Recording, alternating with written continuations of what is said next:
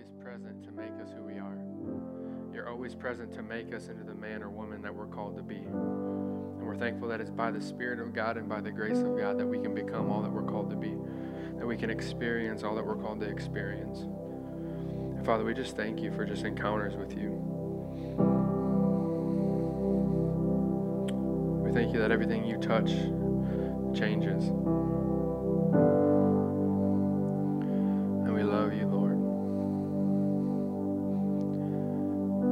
We love you, Lord.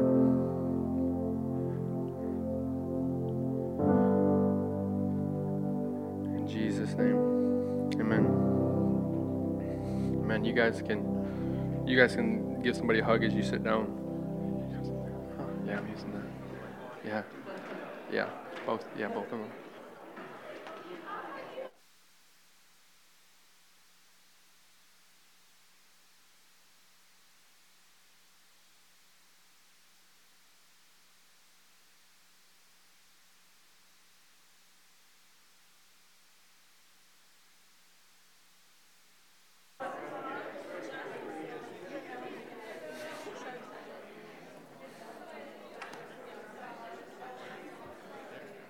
Yeah, that's fine.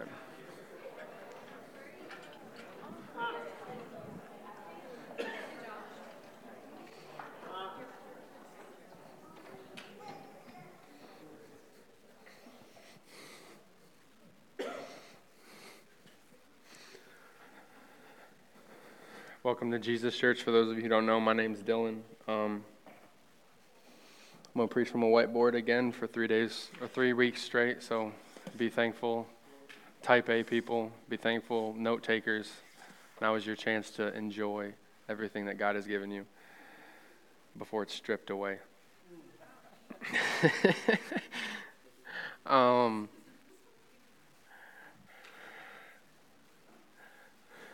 I feel go to 2 Corinthians chapter 5 is where we're going to go. We're going to get there eventually.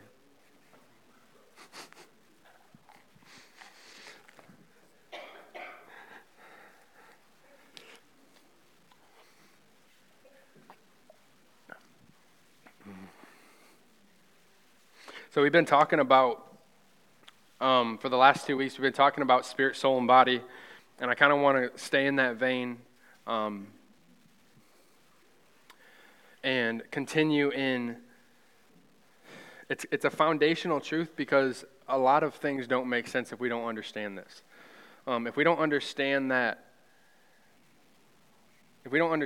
what happens to us when we give our lives to Jesus, that something changes on the inside of us, not on the outside. If something changes in our spirit, man, not in our body, we don't look differently. Not in our minds, we don't actually think differently. We have to be trained to think differently. If we don't understand that, then everything in Christianity will start to be blurry and won't make a lot of sense.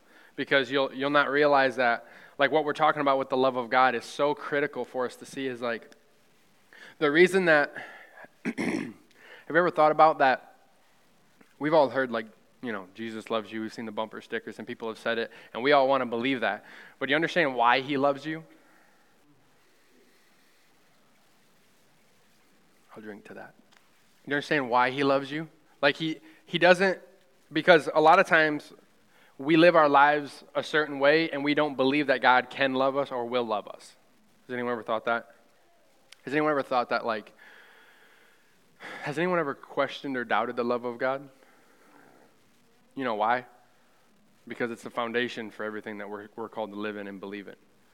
So if the enemy can get us to question the love of God, we're supposed to be rooted and grounded in love, because in the gospel, in the revelation of Jesus dying for us, is the revelation of the love of God for you. So if he can get you to doubt that God loves you, then he'll question whether or not God really cares for you, and the gospel won't really mean that much to you. Does that make sense? Like everything that is attacked in our mindsets and our thought processes, yeah, thanks. Let there be light, because it's dark up here. Is because it's set up against truth. It's set up against the gospel. It's set up against what we believe. Right? That's why when tragedy hits or things happen, the first thing that is questioned is whether God loves us. You ever had that thought? Right? You see something bad or something bad happens to you. The foundational lie that you'll start to hear and believe is that God really doesn't care or love me, or I wouldn't have went through that. right? Right, or he had a hand in it. Has anyone ever thought about that? It's so funny. Jared shared this with me, but I wasn't planning on saying this, but that's why can we turn the rest of these lights up? Yeah, where is Simon at? Simon, are you eating? Get out here. Oh, he's rocking his baby. Okay, we'll give him a pass. There we go. There's this one guy that was in our Bible college. He's just like, why is God always in the dark in all these churches? Like, turn the lights on. Oh, it's funny. But have you ever thought about it that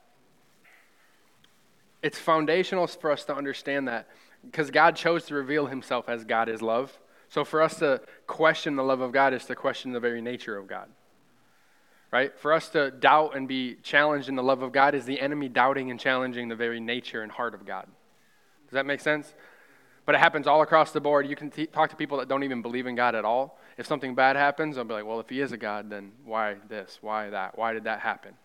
And it's something like, Jerry shared it with me before, is like he really felt like people, this needs to be established. And I was like, I didn't plan on talking about it, but I was like, it's really key for us to understand that God can do whatever he wants, but he chose to do it through people. He chose to do things through people and allow people to make the decisions. If we can understand that, man, it'll clear up a lot of problems in our life. Is that God is in his sovereignty chose to give the authority to man so that man in the image of God can now go out and do what God wouldn't do in the earth. But man now has the choice, and Adam took that choice and forfeited it over to the enemy. And now man that is made in the image of God lives outside of the image of God and brings hurt and pain into the earth. Does that make sense? God gave man the ability. That's why when if Tyler hurts Nathaniel and Amy, that's not God hurting Nathaniel and Amy, that's Tyler hurting Nathaniel and Amy. And that's why Jesus hung on a tree, because he paid for the sin that Tyler commits. He paid for the sin of the world. God's always the answer. He's not the problem. Right? And if we understand that, man, foundationally, it'll start to see, because his heart posture is love for people. So if there's pain and suffering in the world, you can see the devil's fingerprints all over it. And you can see fallen man's fingerprints all over it. Right? It's so funny because people say you'll hear people talk about it if God's so good, then how come there's world hunger? And I'm like, the earth produces enough food for the entire world to eat. But because man doesn't have enough money to pay for it, other men will let that sit there and rot on the ground before they give it to you. Right? So that's not God's fault. Right? Every sin, every problem in the earth, that you can boil it down to man living for himself outside of God. Right? Any problem in the earth, it's man living for himself outside of God. And then tragedy that happens to us outside of man's involvement is just because man introduced sin into the world. Right? For example, people say, you ever, on your insurance policy, you're covered from what? Acts of God? Right? Which are what? Catastrophes, natural disasters, all these things. And it's crazy that a storm shows up to Jesus in the boat, and the disciples are fearing for their lives because they're going to be killed. And Jesus rebukes the storm and says, "Why are you so fearful?" Implying that the storm wasn't God's heart for them to be destroyed in that storm. Because if it was God that sent every storm, then Jesus rebuked what the Father does, and he never does outside of what the Father's heart is. Does that make sense? It settles a lot of things in our lives, because I think a lot of times what we see happen in the world is just because man is supposed to have the authority to take care of situations and we don't do it. So then God's up there and he chose to give the authority to Brandon. So if Brandon doesn't go do what he's supposed to do, it's not anybody's fault but the person that has the authority. Right? And if Brandon chooses to take the authority that God gave him and hurt people, that's not God's heart for him. And he'll spend his entire life pursuing him, and he'll spend his entire life trying to fix all the problems and send his son to die for all those problems that Brandon committed. But it's not God that's causing Brandon to do it. Right? That's freedom if we can understand that, because that'll set a lot of people free. Because then you'll realize that God's the one with his arms open, not the one that's causing it. Because you'll never sing and worship a God like that. Does that make sense? You can never truly love somebody that you don't trust. And if you don't trust his heart and his nature, Jesus, one of my favorite thoughts and sayings in the entire, like that somebody came up with, but somebody had said it, and I'm like, this is probably one of the greatest things introduced to the body of Christ, is that Jesus is perfect theology.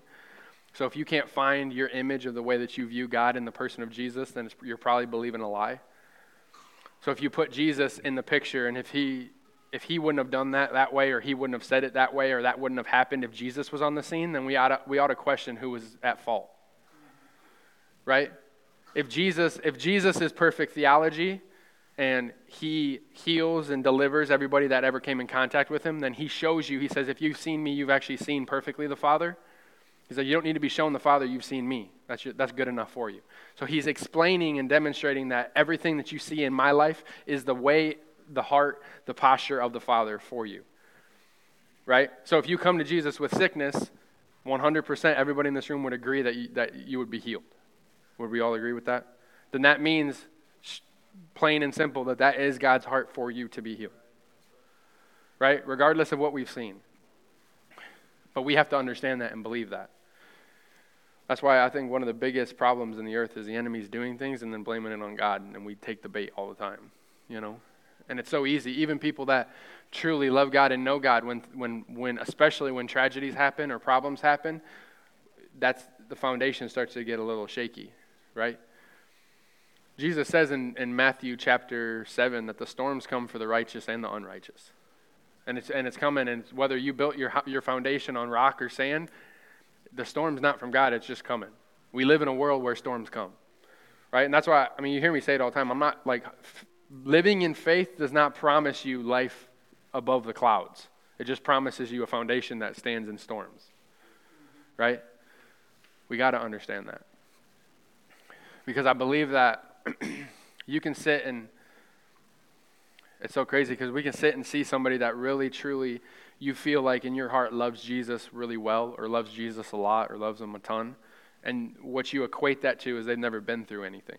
Because if they went through what I went through, they probably wouldn't have their hands raised that high. Right? That's not the case. They just see something clearly a lot more than you see it, because you wouldn't be questioning it that way if you saw it clearly. Right? And man, it's tragic when God sent his son to die. God sent his son to die for what man caused, and then man turns around and judges God for what man's doing, when Jesus is the one that hung on the tree for that specific issue. Right? So when I hurt Tyler, Jesus came to set Tyler free from that sin and set me free from that sin, and then Tyler's blaming God for what I did to him and calling it God. Right? Anybody that's an atheist has just been hurt by a Christian. If you look at it, I haven't met one that isn't. Maybe if you're an atheist in the room and you haven't been hurt by a person, come talk to me. Most of them have a picture of God based on what somebody else that says they knew God did or didn't do, right? And then they say that is God. That they equate that to the Father. And what we're doing is we're putting somebody else as a little idol and we're worshiping them. It's called idolatry. Because you're painting a picture of God based on what somebody else says that they know, when if they really knew, they wouldn't have done what they did. Does that make sense? That's so freeing to understand. Is there any questions on that? Yeah. I got a microphone for you, though. Go ahead. You got dress shoes on. Jared's got sneakers on, so. What are they called? They're Skechers shape-ups. Check. Maybe would you be willing to explain a little bit more, just thinking back to what you earlier stated? So if it's not God's fault that there's a drought or a hurricane, and that's man's responsibility, explain more of that. I think sometimes that's a common thing. We cry out to God. Are we not supposed to ask him? Mm-hmm. Are we supposed to figure out how to gain that authority? You know what I mean? Mm-hmm. Yeah. A lot of times things happen, like Romans chapter. I'll go there really quick. I always quote things, but I feel like we need to read things more. Because because you have your own Bible at home with you. You don't have me at home with you.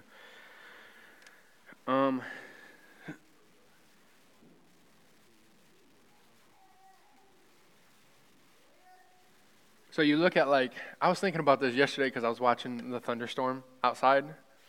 I was like, man, Lord, was that Romans 8? Was that pre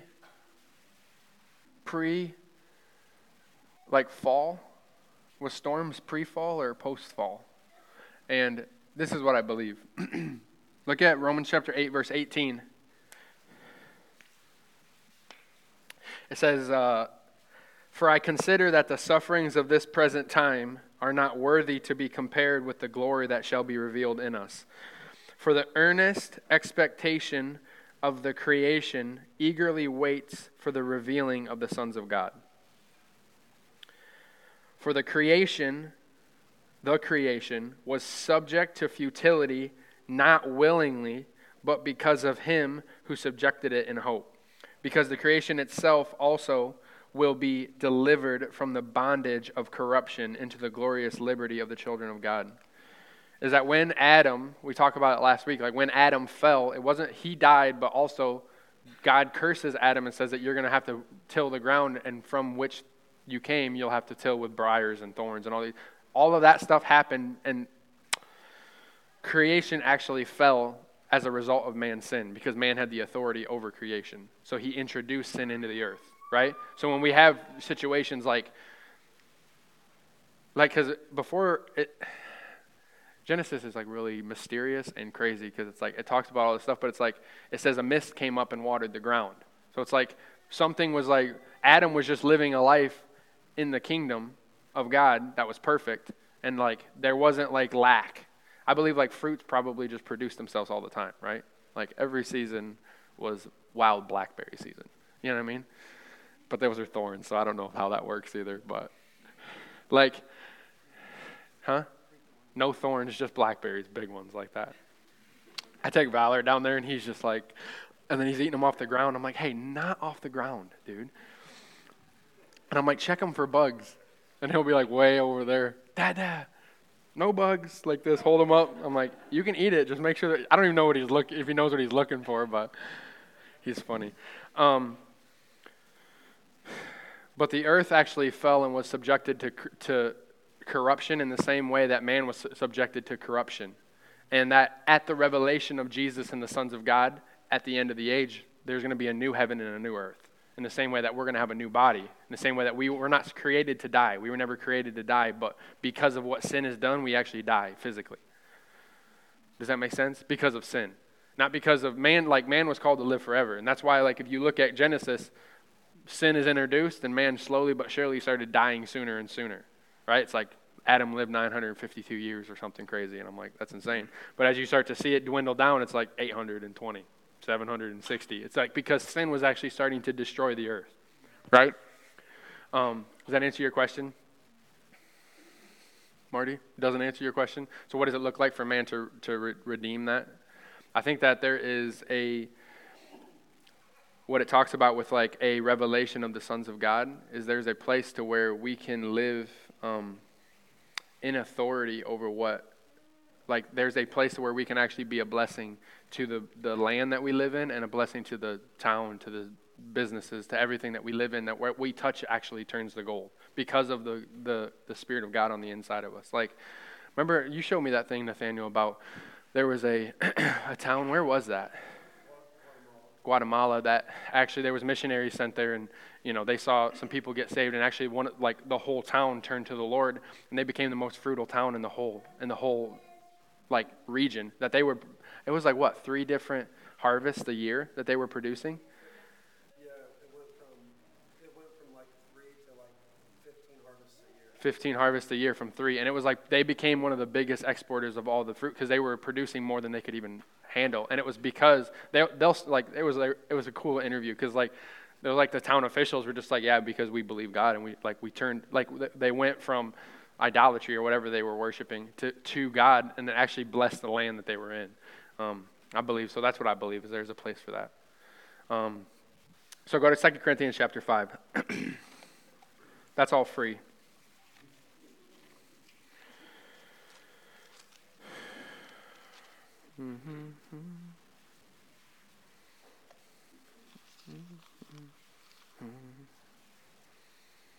Second Corinthians chapter 5, verse 1. So just to recap, we are a spirit, we have a soul, and we live in a body. When you give your life to Jesus, something changes in your spirit to where you're different on the inside. Well, let's read it first and then it'll make more sense.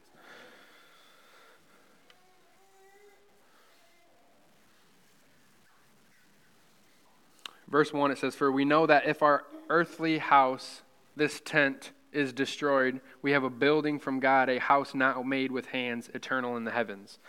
What's he talking about?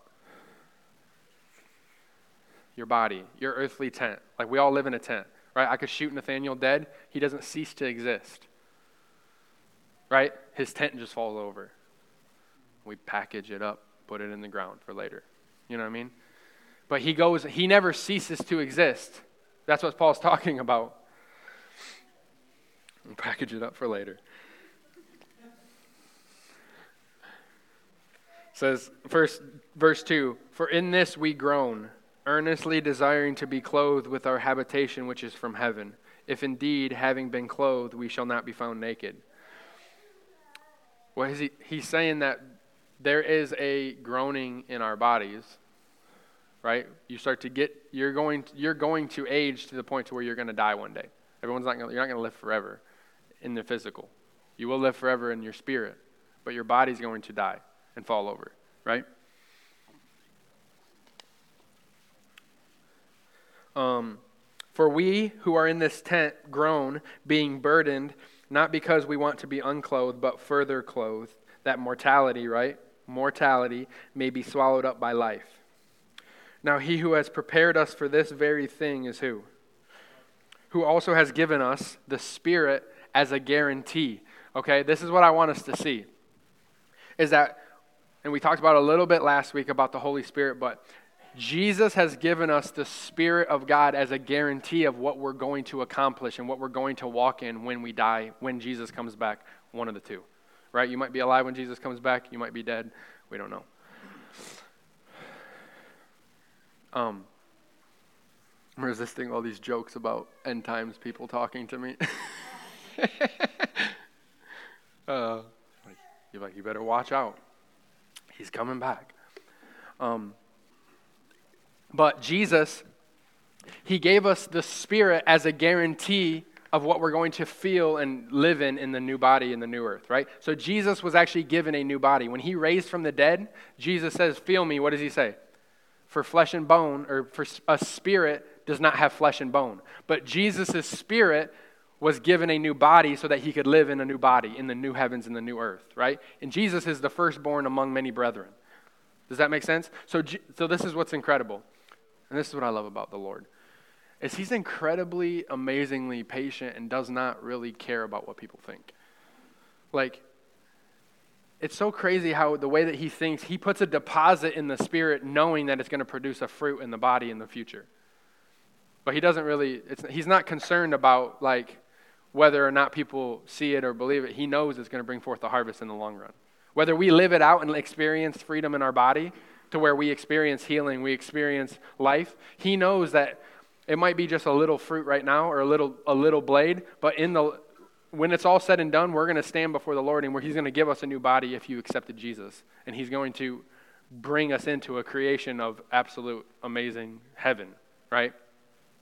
But he gives us a spirit, so he redeems our spirit, gives us the spirit of the Holy Spirit. This is let me say it like this. Your spirit is renewed. You're never going to get a new spirit. Your spirit is 100% holy, righteous before the Lord. I can show you a million scriptures for that. You have been created according to the image of Christ. Your soul is being renewed into that image, and your body is following suit in the long run. But your body will die one day, and you need a new one. That's what Paul's talking about. He's like, we groan so that we can be further clothed. Not unclothed, but further clothed. What Jesus wants us to see is freedom in our soul. Jesus wants us to see freedom. He wants us to experience what he has deposited in the Spirit, in our soul, so that we can experience what it looks like to live it out in our body. Any questions? You tracking with me? Does the whiteboard help? You got a question? This is in one translation. I think it really is fitting here. It says in verse 5, and this is no empty hope, for God himself is the one who has prepared us for this wonderful destiny. And to confirm this promise, he's given us the Holy Spirit like an engagement ring, a guarantee. And it says it's kind of like a down payment. Right, 100%, right? So think about this. Before you knew Jesus, you're living your life in the body and the soul with a dead spirit that doesn't know God. He makes your spirit alive, gives you the Holy Spirit so that you learn to live by the Spirit in your soul and in your body. If we understand that He is the guarantee, the Holy Spirit is He's our friend, our helper. He's the one that's going to help us to live out what we're called to live in the body and in our soul. And our soul is just our mind, will, and emotions. There's so many times in our emotions that are tainted and have been destroyed and hurt by sin that we have to. That's why. Hold your finger there. Go to Romans chapter 12.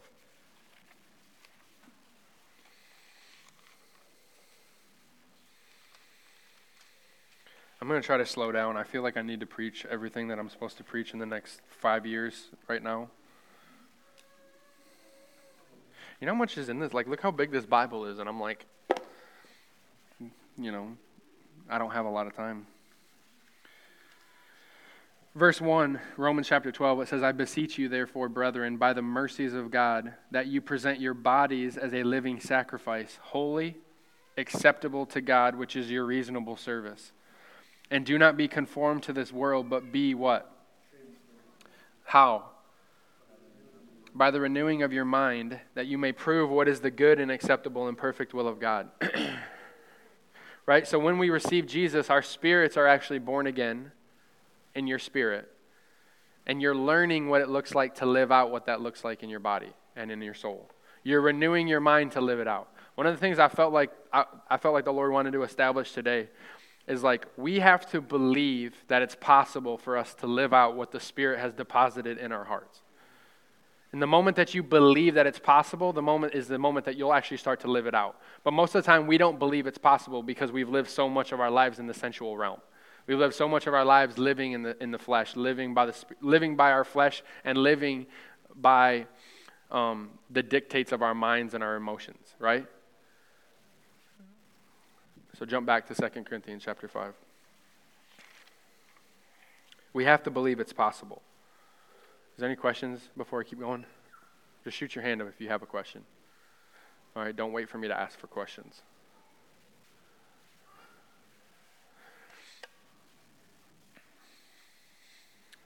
Verse 5, it says, Now he who has prepared us for this very thing is God, and who has given us the Holy Spirit the Spirit as a guarantee. So we are also we are always confident, knowing that while we are home in the body, what does that mean?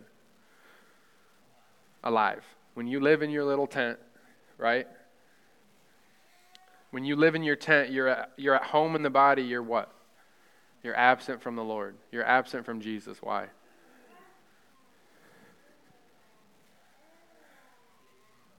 Because he has a new body in heaven.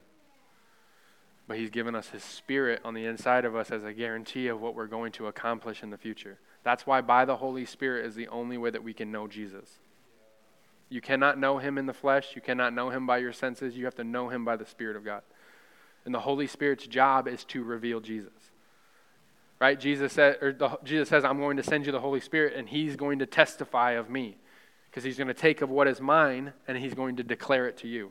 Because what he's given you in the Spirit of God is the answer for everything that you need in life. Right? He's going to take of what is Jesus's paid, accomplished, finished work, and he's going to give it to you and show you how to walk it out and live in it. One of the biggest problems in our lives is we don't give ourselves to the Holy Spirit. We don't understand what his role is in our life. Right? Like, I don't just sing to a God that I don't know. I don't just worship a God that I don't know. I don't read about a God that I don't know. I constantly ask Holy Spirit to help me and teach me, and I know him. And I can be confident of that. The Holy Spirit has been given to us as a guarantee of what is going to be ours and what is going to be ours when we walk in ours. What was that? It was an angel feather.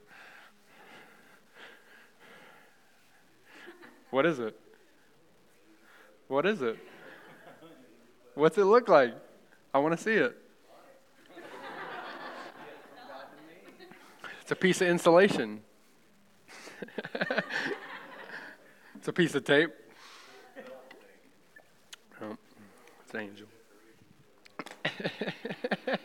I just saw the thing fall on you, John. Jesus is pouring it out. It's got a note in there. It's like a fortune cookie. What's it say?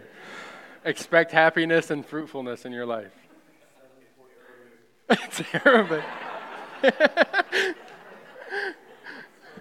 We have any Daniels in the room? I can read it. That's awesome. All right, where were we at? It had to fall on you, John, didn't it? Oh, man. While we were at home in the body, we were absent from the Lord. Because we walk by faith and not by sight. This is what we started with, is we cannot live as Christians by the sensual sight feeling realm. We have to live by faith. And just because you live by faith does not mean that you're never going to experience a controversial feeling, emotion, thought process in the flesh, in your sensuality, emotions, flesh, sensuality, feelings, emotions, flesh. That's not where we're called to live. We're called to live by faith and live by what we believe and live by what we've been given in the Spirit. Because anything other than that, we're just trying to change our emotions and change our mood and change our feelings. And you're in a losing battle. Because if the enemy can get us to fight, like we talked about the first week, if the enemy can get us to fight in the flesh and in our feelings, man, you're just going to be tossed to and fro all the time, right? And I said it like so many people that live victorious Christian lives and live with Jesus and actually flourish and thrive in Jesus, they don't talk about it a lot because they don't give it a lot of place, and I wish they did. Like, just because you wake up and feel like you're not righteous and not loved and not cared for does not mean that you're not righteous and not loved and not cared for, right? Jesus still hung on a tree for you regardless of whether you believe it or not, right? Jesus still loves you regardless of whether you wake up and feel it. Right? Jesus still loves you regardless of whether you wake up and feel it and you feel amazing. That love never changed, right? We were talking about that. It's like you might wake up and be like, man, I'm like rocking on all cylinders today. The same love for you and the same care that God has for you is that day, and whether you wake up and just feel like crap. Doesn't matter. And that's what we have to see is like we live by those things. Like we wake up and we're like, oh man, I feel good. Like didn't sleep through my alarm, blah, blah, blah, blah. All these things are going well, and we're living external lives, and that's why we're like this all the time. Right? And the majority of the time, we're trying to pray and ask the Lord to change things in the physical when he's trying to change you in the way that you believe. Right? So we're praying, Lord, stop storms, when he's just like, why don't we lay foundations that are really strong? Does that make sense? The majority...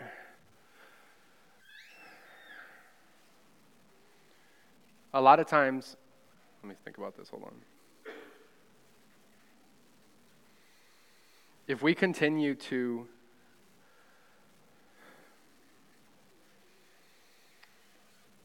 I feel like a lot of times what we're doing is we're ministering, we're keeping people, I'm trying to say this without forgive me for long pauses and awkward silences. When we're looking for answers and looking for prayer and looking for change and looking for transformation here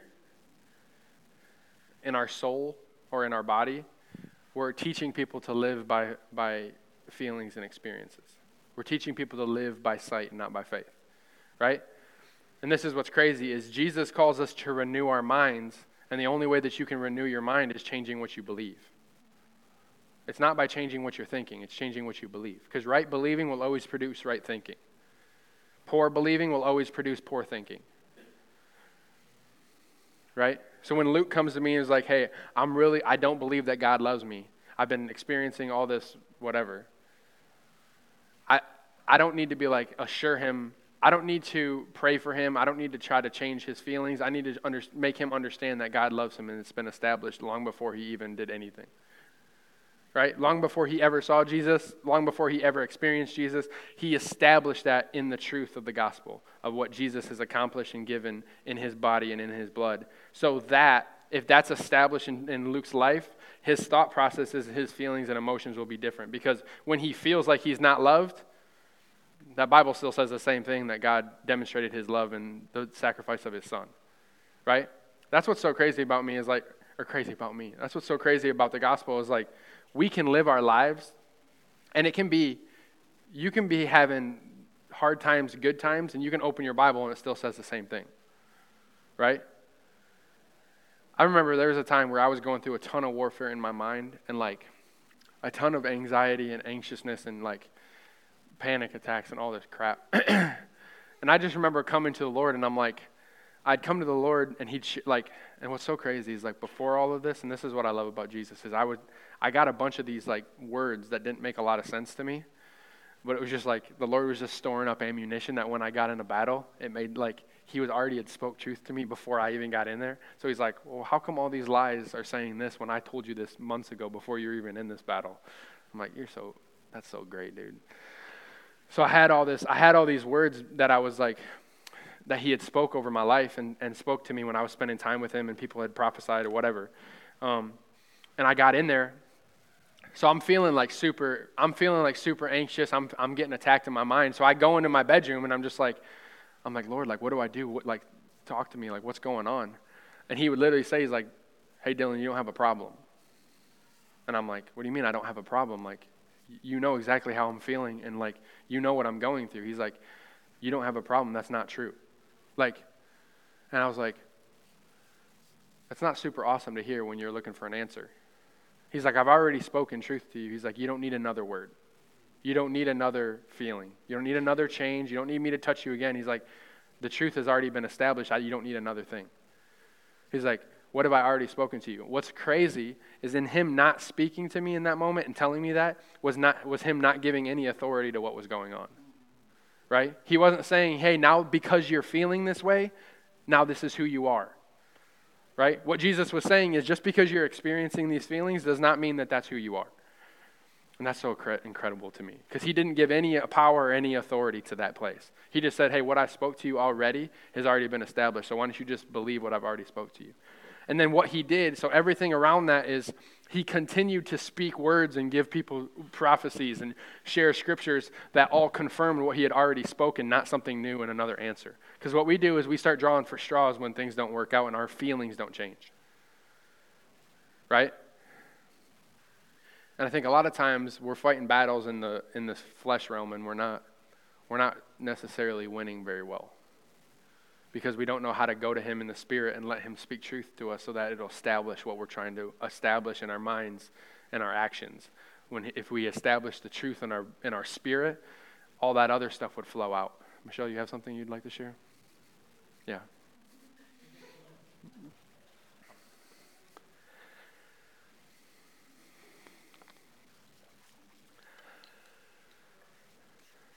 I've been sitting here thinking of how to to summarize it and say it, but something that the Lord has been showing me lately is, I think maybe a week or two ago at pre-service prayer, I just shared how I was spending a lot of time in prayer thinking, or almost like asking the Lord to forgive me for wrong thinking. You know what I mean? Like you wake up and you're not firing on all cylinders and you feel like this is wrong and that's wrong. And immediately, because I'm seasoned in the Lord for a long time, I know that that's wrong. Like that means that I'm believing something wrong. So I feel like, okay, now I got to go. I need to listen to a good message. I need to spend a lot of time with the Lord alone. None of those things are wrong. I need to read a lot of things so that I can start believing right. So I don't feel like this anymore. Right. That's all actually true. But the Lord just showed me, he's like, because I sat down and I was like, Lord, I'm feeling this, or I'm frustrated with this, or whatever, and I'm sorry for this, and Lord, and he just was like, you're spending a whole lot of time thinking about you. And it wasn't a harsh word. It was just like, it's not necessary. I don't require that of you. How about just skipping all that and going to the truth? Like, how about just skipping all that and saying, who cares? Like, don't give any place to that. Just say, yeah, I shouldn't, whatever. But here's what the truth is, and just start praising him for the truth of that I'm sealed and all that. And yeah, it's like I can do it all day long when I start to just feel that sense of, because what happens is it's condemnation. Mm-hmm. Because you're seasoned and you know you shouldn't be feeling down about something. So like this week, like Mike and I got some really bad news. Mm-hmm. Some really bad news. And I just realized that I wasn't super down about it.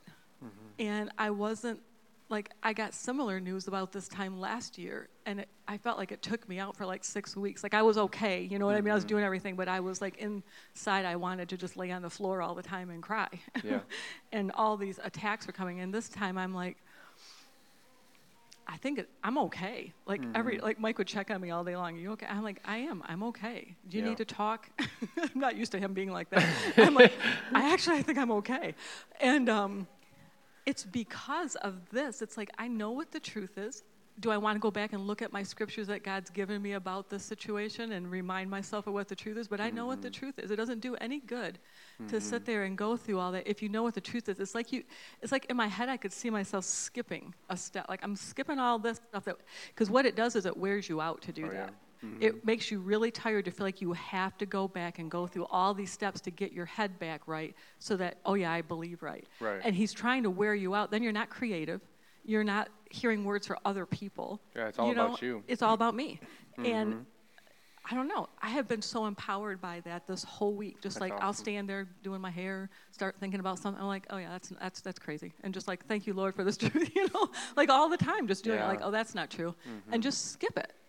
Like, it's amazing. Like I can skip it. I always felt like I had to do lots at work.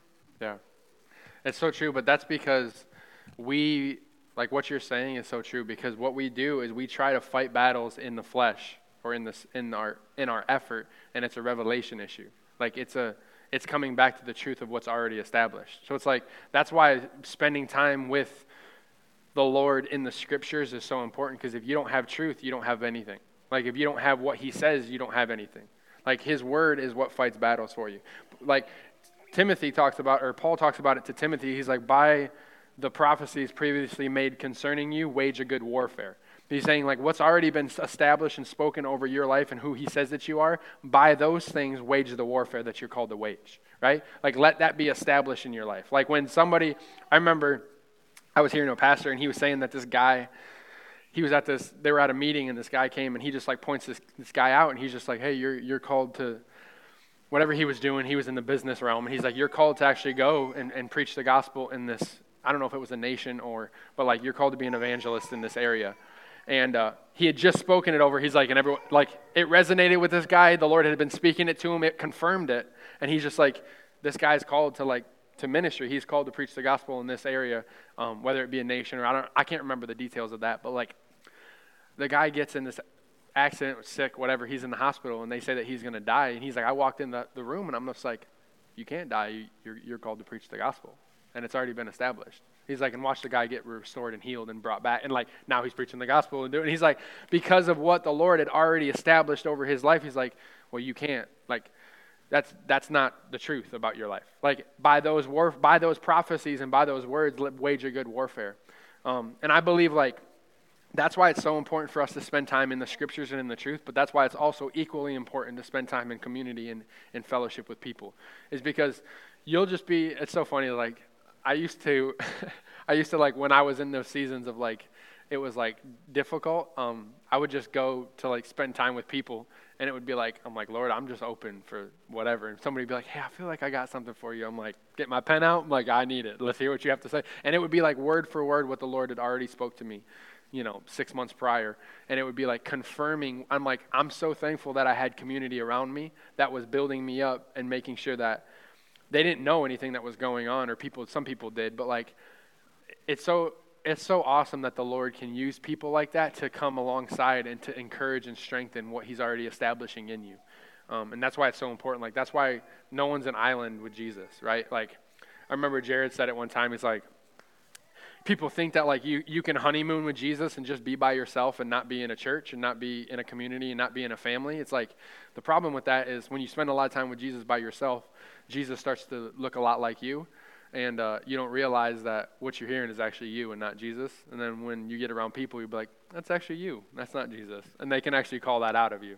And it's super sweet because what we do is we need community. Like there's been so many times where God is actually like, I've been praying about something for so long and like asking questions about this situation, and some random person that I feel like doesn't really even know the Lord will give me the answer in church, and I'm just like, what the heck? Like, I've been praying about that for like months, and the Lord's like, he's hiding things in community. He's hiding things so that he's called us, like we can't just be by ourselves, we need people. Like we can't be cut off from a body, we need to be connected. And it's so important for us to make sure that we're in a body that is thriving and teaching truth and being in a place to where you're being fed and being grown, you know what I mean? And make sure that we're giving, you know what I'm saying? And those kind of things. None of you guys got that joke. I've never received an offering, and none of you guys got that joke. It's not about giving. All right, keep going. I can't believe how bad that one went over. Just make sure that you're giving, Andrew. Right? No.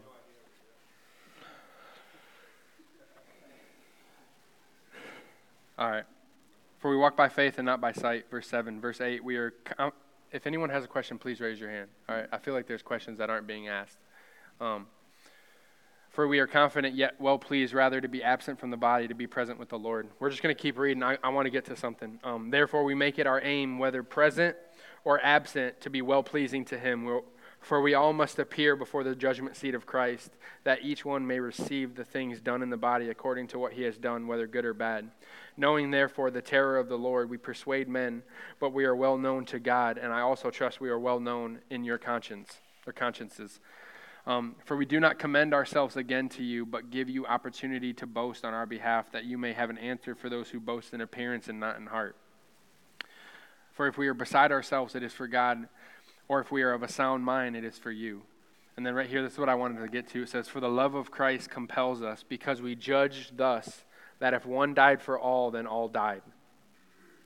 And he died for all, that those who live should no longer live for themselves, but for him who died for them and rose again. Therefore, from now on, we regard no one according to the flesh, even though we know Christ according to the flesh, yet now we know him thus no longer. Therefore, if anyone is in Christ, he is what? A new creation. Old things have passed away, and behold, all things have become new. Now all things are of God, who has reconciled us to himself through Jesus Christ, and has given us the ministry of reconciliation. That is, God was in Christ reconciling the world to himself, not imputing their trespasses to them, and has committed unto us the word of reconciliation. Now then, we are ambassadors for Christ, as though God were pleading through us. This is the whole sovereignty part of God, that he pleads through us, that we implore you on Christ's behalf, be reconciled to God.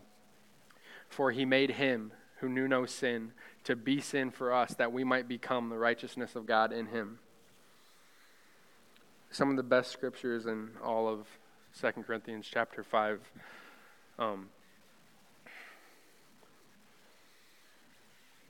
But I want us to see this. It says, Paul saying that the love of Christ is compelling him. And this is what I want us to see, is the reason that the love of Christ can compel Paul and compel Jesus to do what he did is because he sees you according to the Spirit, not according to your actions. And he's saying, we judge no man according to the flesh. And what we do all the time is we judge other people and ourselves according to the flesh. Right? So I look at Tyler's life, and he might be the worst guy off, and I'm judging him according to the flesh, but Jesus shows up on the scene, and in the midst of all of Tyler's pain and problems and sufferings and all the stuff that he's causing and the pain that he's causing himself and other people, he sees right through all of that because he sees what Tyler can be in the Spirit if he becomes alive on the inside. And that's why God's love never fails. Because God sees through the eyes of love. He doesn't look at the problems and the situations that we're walking in. And that's why God loves us. He doesn't love us because we're doing all the right things. He loves us because he knows who we are. apart from all the other stuff, right? That's why while we were still sinners, Christ died for us. While we were enemies of the cross, he reconciled us.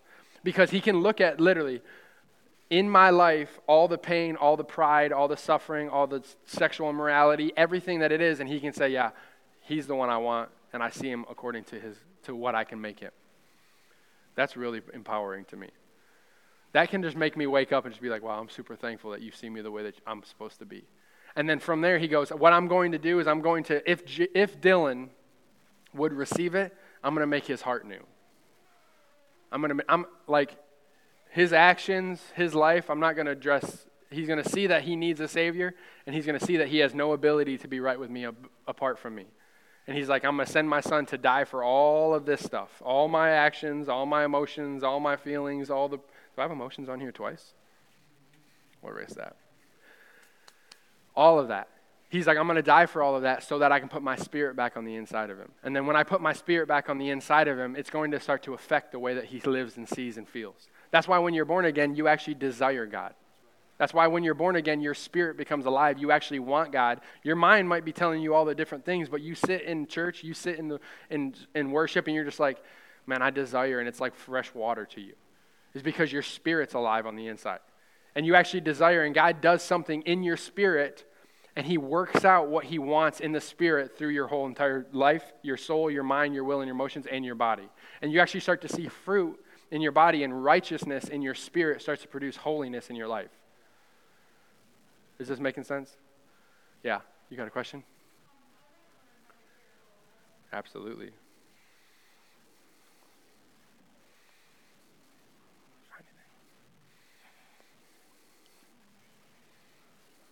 it good? Yeah, so this came to mind earlier, and then I was like, I don't know if it quite fits in with what we're talking about, and then you shared like basically the exact same thing, and so I was like, okay, I kind of feel like I gotta share it. But a while back when I was in college, I was going to this one church, and there was this guy who would go around, and he would prophesy over people all the time, and I wasn't used to that kind of thing. I came from a Baptist church, and so I was not used to that at all, and I always kind of was like, I wonder if he's actually saying the word, like, is this true or not? And right. So one time he came up to me, and he was like, I have a word for you. And I was like, okay, what is it? And he was like, the Lord told me to tell you that you are a very compassionate and patient and loving friend to people. And immediately in my mind, I was like, that is definitely not from the Lord. Like, that's not legit. Like, I know who I am. That's not me. And I remember going home and being upset and being like, Lord, I'm like testing the spirit. Like, this is not your spirit because I know that is not me. And I was upset about it. And God just spoke to me, like, in the middle of me ranting about this. He was like, that's because that's who I see you as, not who you are, like, see you as. That's who I've created you to be. Praise the Lord. And like, and it just like stopped me in my tracks. And and so it's really neat because like, there's been 2 other instances, and Amy was actually one of the most recent ones who like said something like just almost identical to that to me. And it's so cool because I get to see how I've grown. It's like God keeps speaking that over me. So I look back and I see like, remember where I was when the other person spoke that, and how I've grown since then, or how he has grown me. And it's just really cool to see how he does that. That's so good. That's amazing, because that's exactly the truth. So what God does is he establishes something in your spirit, because he's created you patient. He's created you, but you're not seeing it, and you're actually giving yourself to something that's less than. That's why, like, in that situation, like, just for that, that's a perfect example, is you start to actually live something out, you'll be, like, super impatient with people, and as a friend and stuff, you'll actually feel like that's not who you are. Like, you'll feel like you're taking a shower with your socks on, right? Has anyone ever experienced that? Like, this is why no one's ever taken a shower with their socks on? Think about this, right? That's why you can live something in the body for years and years and years and years and years, and then when you give your life to Jesus and change, you could do the same thing you've been doing for years, and something's different. Like, you don't feel very good about it. Did anyone experience that in Jesus? It's because your heart becomes alive. It's actually not who you were created to be anymore. You're created according to Jesus in righteousness, and you're created to live it out. So when he comes and speaks that over you, like you said, you're like, you might not be living it out. What he's doing is he's changing a belief system so that you see yourself differently, so that you live it out. Right? He doesn't just come and say, he's not like changing all your friends to make them less irritable. Right? What we do is like, hey, I'm really struggling with my friends and I'm not very patient with my kids. He doesn't come and make my son not wild at all. Never has, never will. Right? And I'm thankful for it. I like him wild. But what he does is he starts to speak over who I am, and actually, if I believe it and give myself to it, so all you have to do is say, okay, Lord, if this is truly who I am and it's in my spirit and you've given me the spirit as the guarantee of what I'm called to walk in, all I got to do is give myself to that spirit and let that produce the fruit in my life. So now when Evangela actually starts to walk out what she's called to walk out in patience and being caring and a loving good friend, she knows, even if nobody else ever knows, she knows that that wasn't her own effort. She knows that that's just because God spoke it and actually started to do something in her heart and it started to produce a fruit in her life. Right? So then, whether anybody else ever knows or ever cares, she knows that when she's all alone, man, I'm thankful for who you created me to be. I'm thankful for who you made me to be. Right? He made Jesus sin so that I could be made the righteousness of God. So I couldn't work for it. I couldn't strive for it. I was made the righteousness of God. He made me the righteousness of God. Right? He did something in my heart. He made me alive. The blood of Jesus washed me to where I live a certain way because of what he did, not because of what I did, right? And if I give myself to that, it starts to produce the fruit in my life to where I start to actually live it out.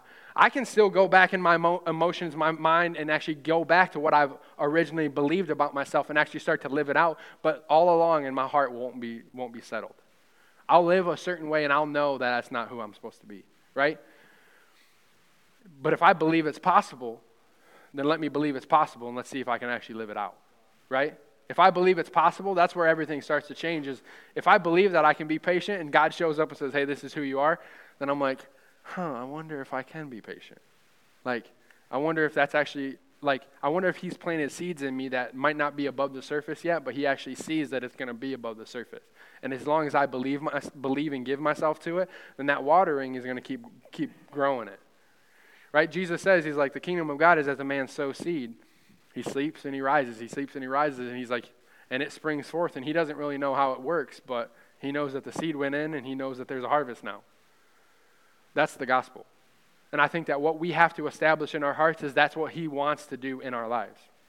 And that it's possible for us, right? So when Evangela feels like she's not living out patience, or what was the other word you said?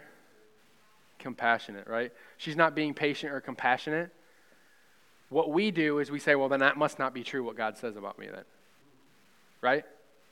We say, well, that must not actually be who I am. I must not be compassionate. And we forfeit the truth and we actually start to believe something about ourselves that produces a lifestyle, and the whole thing is a lie.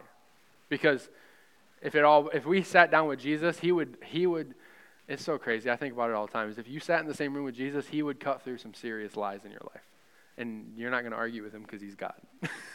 Right? Like, he'd be like you can hear it come out of people's mouths, just like all these things that they believe about themselves. And some of you guys have known, I've sat with you and done it. I'm like, I'm not trying to be disrespectful. I was like, but what you're believing is deception. And I was like, I'm not going to let you keep saying that. Like, that's a lie about yourself, and I have to cut that away. And if you can open that, what Jesus is doing is he's opening your eyes, and he's renewing your mind with the truth so that you believe and see yourself differently, so that you actually start to live it out. Does that make sense? Super good. Anyone else have a question? This is what I'll finish with, Ephesians chapter 4, and I'm going to be done. I feel like this is really kind of basic, but I believe it's something that, it's basic, but it's like mind-blowing at the same time. Ephesians chapter 4.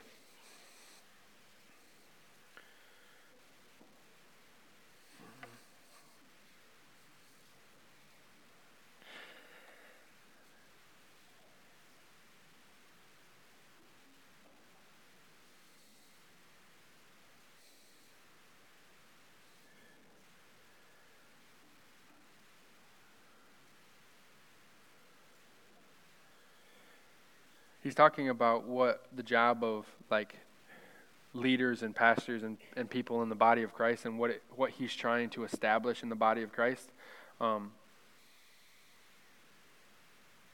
Verse 11, it says, and he gave some to be apostles and prophets. I'm trying to read verse 17, but it says therefore, so I got to understand what it's there for. And he said, he gave himself some apostles and prophets and evangelists and some pastors and teachers for the equipping of the saints, for the work of the ministry, for the edifying of the body of Christ, until we all come to the unity of the faith, of the knowledge of the Son of God, to a perfect man, to the measure of the stature of the fullness of Christ.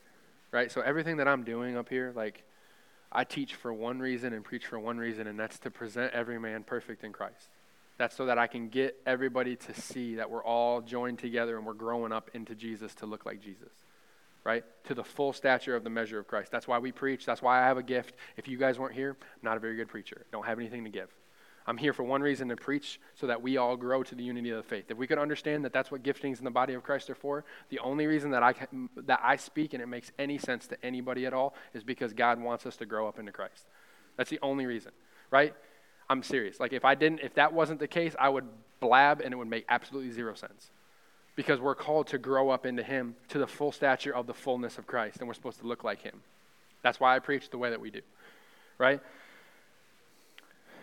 To the full stature of Christ, that we should no longer be children tossed to and fro and carried about with every wind of doctrine, by the trickery of men in the cunning, crafty, and deceitfulness, or craftiness of deceitful plotting. But speaking the truth in love, we may grow up into all things who is the head. Man, Jesus, help me. We don't have a lot of time. We have to understand that we're growing up into him. So when we're not seeing things in our lives, we need to cut ourselves some slack that we're growing up into him. If we believe that, if we understand that we're all growing, and maybe I'm not the most compassionate and patient friend right now, but Jesus believes that that's who I am, and it's possible, then I'm going to grow up into that, right?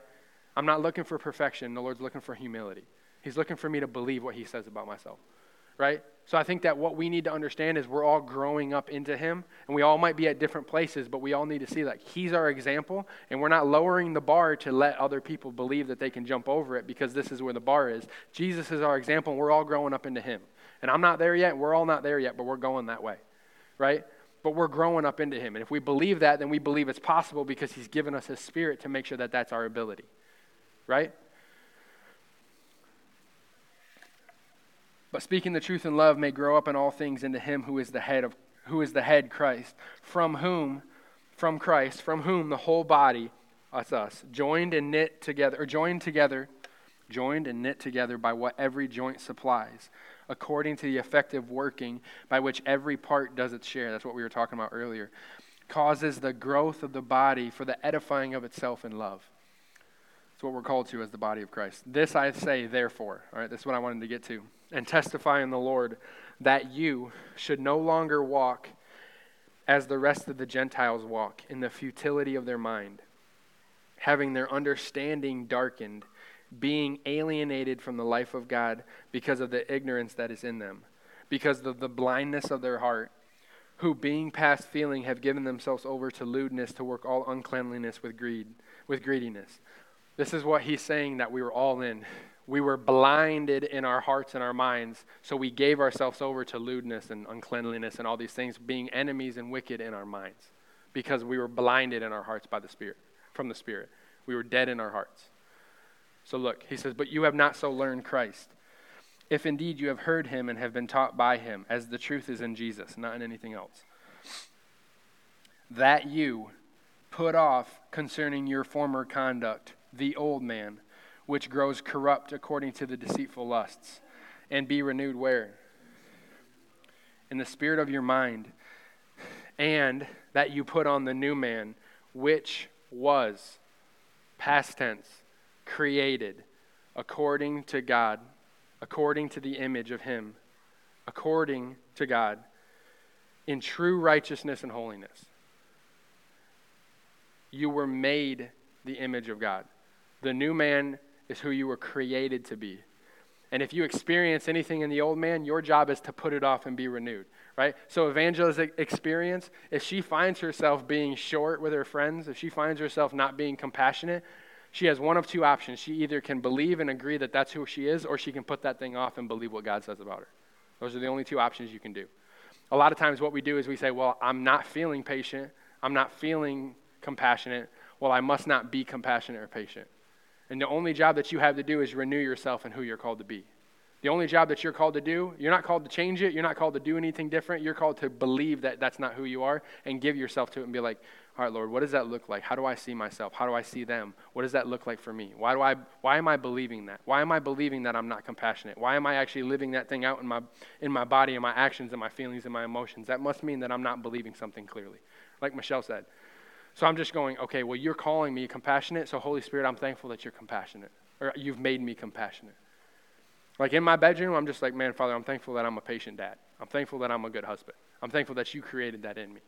And if I believe that he gave it to me and created me according to the image of Christ, and I'm called to grow up into him, then all I have to do is give myself to it, and by the Spirit of God, I'll live it out. Not by my actions, not by my effort, and I might not be there yet, but I'm growing up into him. And I'm letting the Spirit do it in my heart. So then in the long run, I can stand there and be like, man, I'm super thankful I'm a really patient and compassionate friend. And I know the only reason I am is because you made me that way. And all I did was believe it. I lived by faith and not by sight. I believed that it was possible. I believed that I could live it out because of what you said about me. Isn't that incredible? Because then when it's all said and done, we all die and stand before the Lord. What I did in my body, the only reason that it happened is because I believed. And I'm going to be a believer. And I'm going to be super guilty of believing. Right? The Lord's going to be like, you're guilty of believing. And I'll be like, praise God. Right? And then you'll be like, man, Dylan, you're super passionate. Man, Dylan, it doesn't look like you're the man that you're used to be. It's so funny, like people that used to know me before, they're like, you guys are not the same people. Like me and my brother, you guys are not the same people that I used to know. And I'm like, it shouldn't be that way because we're different than what we used to be. And the only answer that I have for him is, man, I gave myself to Jesus one night, and he changed everything about my life. It wasn't my effort. It's not my good church attendance. It's not my tithing. It's not my fasting. It's not my giving, right, Andrew? It's not the reason why. It's because I believe, right? I believe. And because I believe, the Spirit of God did something on the inside of my heart that started to produce fruit in my life. And I continued to give myself to that truth, right? When I didn't live up to it, I didn't go, okay, well, that's who I am now, and that's what I'm going to live like, and I guess I'm not saved, and I guess I'm not this, and I don't really feel it. I go back to, man, Father, I'm thankful that you're creating me new. I'm thankful that I'm not going to be the man that's frustrated, right? Taya said, like, Amy asked her, like, what are you believing for that's impossible? She's like, I'm believing that I can live free from frustration. She's like, that seems impossible to me. But if you believe that you can live like that because you put Jesus in that situation, he wouldn't live like that. So I'm like, can I live like that? And if I believe it, maybe I can live it. And if it's true, then maybe it just might be true. But it's freedom if we understand that, because it's everybody in here, all across the board, we all have the same opportunity because we all have the same doors flung wide open because we all have the same Spirit. So now when somebody's living it and somebody's not, all it boils down to is one person believes it, one person doesn't. This dude doesn't have more effort, doesn't have more striving, might not even know more, right? You might just know that it's yours, and you might know that you have the Holy Spirit, and that's all you need. I've met people that have absolutely, not zero, but not a lot of understanding and live a lot super godly lifestyles. And I'm like, how? And they're just like, I know Jesus, and I talk to him. He's my friend. And I'm like, you know nothing about anything. And you're living, because they know that it's true, and they're just giving themselves to it in childlike faith, right? It's not the man that knows a lot. We think people that are thriving are people that know. Like, if I see somebody that understands, like if my dad understands grace more than anybody, I'm like, man, he just knows more than I do. No, he just believes more than I do.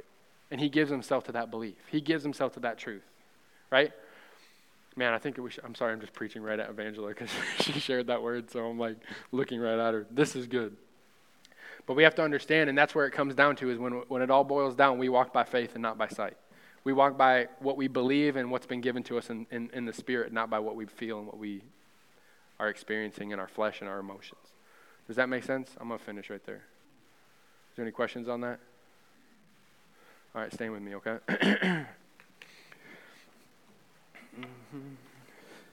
We'll have our guys come up here so we can pray. That was a pine cone up here. It must have been stuck in my shoe. So we'll have our elders come up and pray. and some of our lead team. You guys can come. And we'll open it up for prayer. I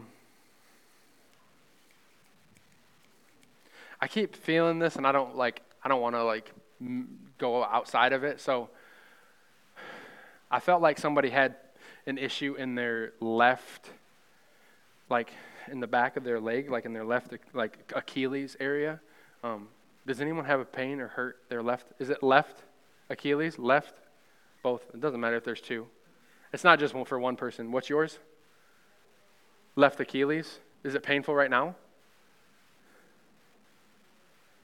Okay. What about yours? Yeah, but what is yours? Is it your left Achilles? Okay, both of you guys can come up. We'll pray for you, okay? I just felt that it was like super straight, like it was weird. I felt it in my left Achilles, and I don't have any problems in my Achilles, praise the Lord. That's like one that makes me cringe, dude. You guys can come pray too. You can go. Simon will pray for you. You grab him. Where's Michelle? Can you come up here too? Do we have any other words? Sure. You're good. You got him, Simon. Baptism of the Holy Spirit. Like someone wants to live this lifestyle, but they don't. Okay. So, I feel like, I don't know if I like this. We'll open it up also for, if you've never received the Holy Spirit, we have to understand that He is the answer for the Christian life. There's the desire and the change that happens to you in your spirit, but the answer is the Holy Spirit's gift so that you can live it out. And if we don't understand that, if we don't open ourselves up to the Holy Spirit and give ourselves to it, then we'll never experience the freedom and the fruit. You guys can pray. You don't have to listen to me. Oh, you already prayed? Okay. We're not going to experience the freedom and the fruit of what God has desired for us and what we're desiring in our hearts because the power and the answer is in the person of the Holy Spirit. Does that make sense? So I want to open it up for if you've never received the Holy Spirit, you know if you've never received the Holy Spirit. We'll have somebody, Evan will pray with them. You just come to Evan, throw your hand up, and he'll pray for you. I feel like there's a couple people. And then we'll just open it up for any general healing also, okay? Let me pray for us. Father, we're just thankful for, what you're establishing in us, what you're establishing in truth. I'm thankful that there's a foundation that's being laid in our hearts to where we can live from with freedom. Lord, we love you. We're thankful for you. We're thankful that we get to be a part of what you're doing. And we're thankful that you love us, Lord. And thank you that you do what you do. In Jesus' name, amen. Amen. So if you need prayer, would you just come up? But everybody else, you guys are dismissed. Have a good week. We love you.